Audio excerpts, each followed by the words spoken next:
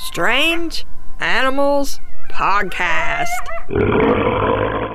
Welcome to Strange Animals Podcast.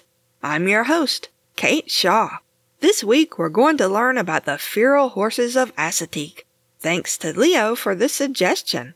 That's the grown-up Leo. We also have a young Leo who sent some great suggestions, including one we're hopefully going to get to pretty soon. So thank you to both Leos.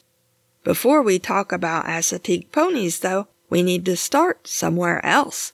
The Kelpie is a Scottish water spirit that's supposed to appear as a pony wandering by itself. But if someone tries to catch the pony or get on its back to ride it, suddenly it drags the person into the water and either drowns them or eats them.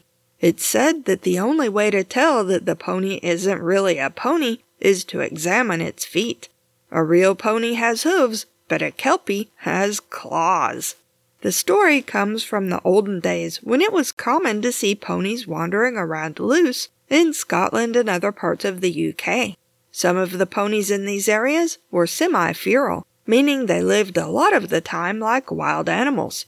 Some ponies were kept in stables and farmyards as working animals, but others were allowed to roam around and feed themselves as they liked. Every so often the wild ponies would be rounded up and any young ones branded by their mother's owner. Sometimes the owner would need another pony to pull a cart or something, and they'd catch one of their ponies and bring it home to train. Sometimes the owner needed money, so would catch some of their ponies to sell. The ponies that lived this way had to be tough and hardy to survive almost without human care. But luckily, ponies are famously tough. Ponies are a type of small horse, but they're still horses. They're generally sturdy, with a thicker coat than a full-sized horse, and usually stand around 14 hands high at the withers at most. The withers is the little bump of shoulder at the base of a horse's neck, and the horse's back starts behind the withers. A hand is an old horse measurement that has been standardized to 4 inches, or just over 10 centimeters. Roughly the width of an adult person's hand. 14 hands is equivalent to about 4.5 feet tall, or 1.4 meters. One of the best-known pony breeds is the Shetland pony, which also happens to be one of the smallest. It only stands 42 inches tall at most, or 107 centimeters. That's about 3.5 feet tall. It's mostly used as a child's mount, but originally, the Shetland was used to pull carts and plows and carry heavy loads, since despite its small size, the Shetland pony is incredibly strong. The Shetland comes from the Shetland Isles off the northeastern coast of Scotland, where it's lived for at least 2,000 years, and probably more like 3,000. The islands get very cold in winter, and there isn't a lot of food. So over time, the ponies evolved to be small and tough to survive. On the other side of the Atlantic Ocean, there are feral horses living on an island called Assateague. Assateague Island is off the eastern coast of the United States, closest to the states of Virginia and Maryland. They're actually not technically ponies except that they're small, since ponies actually share certain traits that differentiate them from horses, even though these differences aren't enough to call ponies a subspecies of horse. But because the Assateague horses rarely grow taller than 4.5 feet tall, or 140 centimeters, people call them ponies. I'm going to stop here and tell you a personal story, because I've actually seen the Assateague ponies myself. I lived in Pennsylvania for a little while after I finished grad school, and at the time I had an awesome dog named Jasper. A Newfoundland I got through Noof Rescue. Newfies are bred to be water dogs in the harsh coastal regions of Newfoundland, Canada, but Jasper had never seen the ocean.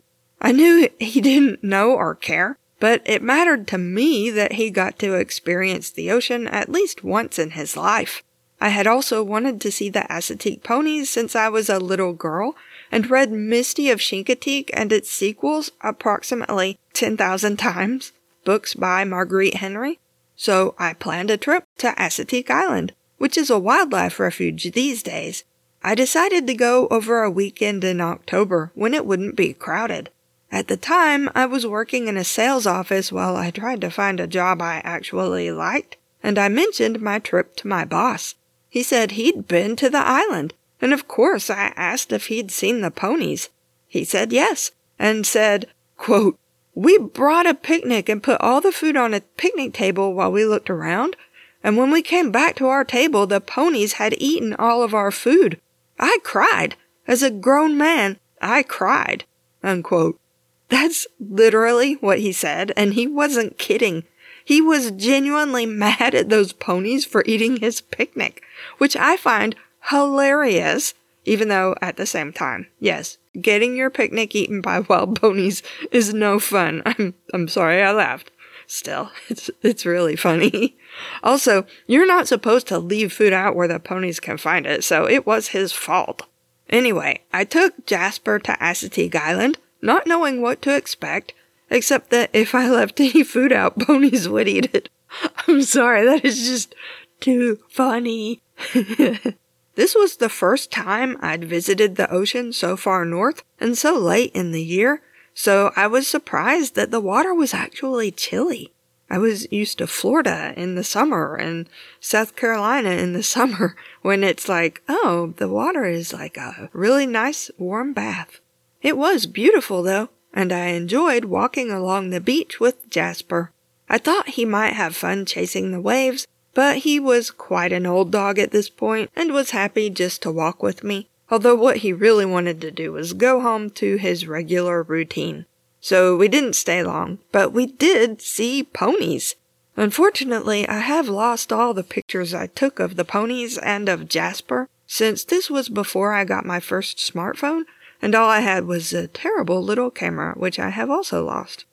About 75 ponies live in the northern part of Assateague, which is controlled by the state of Maryland, with about 150 more living in the southern part of the island, which is controlled by the state of Virginia. It gets confusing here because the Virginia part of Assateague is the Chincoteague National Wildlife Refuge, but Chincoteague is actually a neighboring island that's smaller than Assateague, but has a town also named Chincoteague. These islands are really very small. They're barrier islands, not far from the mainland coast, and while they change shape over time, since they're mostly just formed of sand, Assateague is only about 37 miles long, or 60 kilometers, and only about 7 miles wide, or 11 kilometers. Chincoteague is separated from Assateague by a small bay. The ponies in the Chincoteague National Wildlife Refuge are taken care of by the Chincoteague Volunteer Fire Department, and if you've read Misty of Chincoteague, you probably already know what I'm about to tell you. There are too many ponies on the island to thrive, no matter how small they are, because the island is so small. There's just not enough food. The ponies eat whatever plants they can find in the salt marshes that make up large parts of the island, and they eat brush and seaweed and sometimes people's picnics. Its small stature is mainly from its poor diet, since the foals don't get enough nutrition when they're growing. In the early 19th century, the people of Chincoteague periodically rounded up some of the ponies and captured them, bringing them home to train and use as farm and riding animals.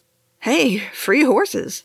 In 1924, the Chincoteague Volunteer Fire Department took over the task of pony pinning, making it into an annual event in July that attracts thousands of tourists. The ponies are rounded up and made to swim across the bay, which sounds horrible, but it's a short swim, only 5 or maybe 10 minutes long. Mounted riders swim alongside to help any foals who have trouble. When the horses arrive on Chincoteague, they're given a good feed, and a veterinarian checks them over and treats them if needed. Then the older foals are separated from the herd to auction off. The proceeds of the auction fund the fire department. The ponies are saved from starving to death by keeping their numbers down, and the ponies that aren't sold are allowed to return home. To solve the same issue in the northern part of the island, members of the Maryland herd are given contraceptives that stop them from having very many babies. More recently, starting in 1990, veterinarians have started treating the Virginia ponies twice a year to vaccinate them and treat any injuries or illnesses. This helps keep the herd healthy, since so many of the foals born will eventually go on to live on the mainland around other horses, so it's important that the ponies don't carry diseases. Another reason to keep the number of ponies low is because ponies aren't the only animals that live on Assateague Island. White-tailed deer live on the island, along with a whole lot of birds, some of which are endangered. Sika deer also live in marshy areas of the island, although it's not native to North America. It was introduced to the island from Asia in 1923, although I have no idea why. The sika is mostly dark brown, but it retains its white fawn spots into adulthood, and it's a large, attractive animal. The ponies have been on Assateague for several hundred years, and by the 1920s they were in genetically poor shape overall.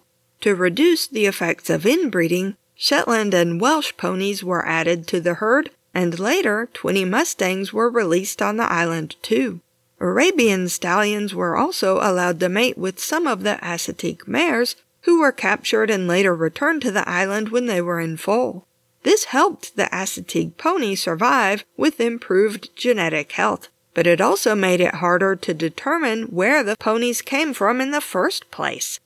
The big mystery about the Assateague ponies is how they got to the island. No one knows. Some historians think white colonists set their horses loose on the island in the 17th century so they wouldn't have to pay livestock taxes, and this is very likely. Many colonists were from parts of the UK where letting your ponies roam free until you needed them was a normal practice. Other animals were allowed to roam free on the island at the time too, including cattle and sheep. But there's another possibility. A local legend claims that the ponies originated from horses brought by Spanish conquistadors traveling to Peru. When one of the Spanish ships wrecked nearby, the horses swam to Assateague Island and survived there. There are plenty of shipwrecks along that part of the coast, including Spanish galleons. Maybe one of those ships had tough little horses aboard, and now we have tough little horses on Assateague Island. Just be glad they're not kelpies and hide your picnics. You can find Strange Animals Podcast at strangeanimalspodcast.blueberry.net. That's blueberry without any E's. If you have questions, comments, or suggestions for future episodes, email us at strangeanimalspodcast@gmail.com. If you like the podcast and want to help us out, leave us a rating and review on Apple Podcasts or Podchaser, or just tell a friend. We also have a Patreon at patreon.com/strangeanimalspodcast if you'd like to support us for as little as $1 a month and get monthly bonus episodes. Thanks for listening. And read Misty of Chincoteague and its sequels approximately 10,000 times, books by Marguerite Henry, which, by the way, I still love, and in fact, when I'm done here, I think I'm going to go reread Misty of Chincoteague because it's been a while. Hello, I'm Mark Norman, folklore researcher and author, and the creator and host of the Folklore Podcast. Running for 7 seasons so far, and with over 1.5 million downloads behind it, the Folklore Podcast is ranked as one of the most respected shows in its genre, bringing you free access to the world's experts in folklore. Visit www.thefolklorepodcast.com or find us in your podcast app of choice.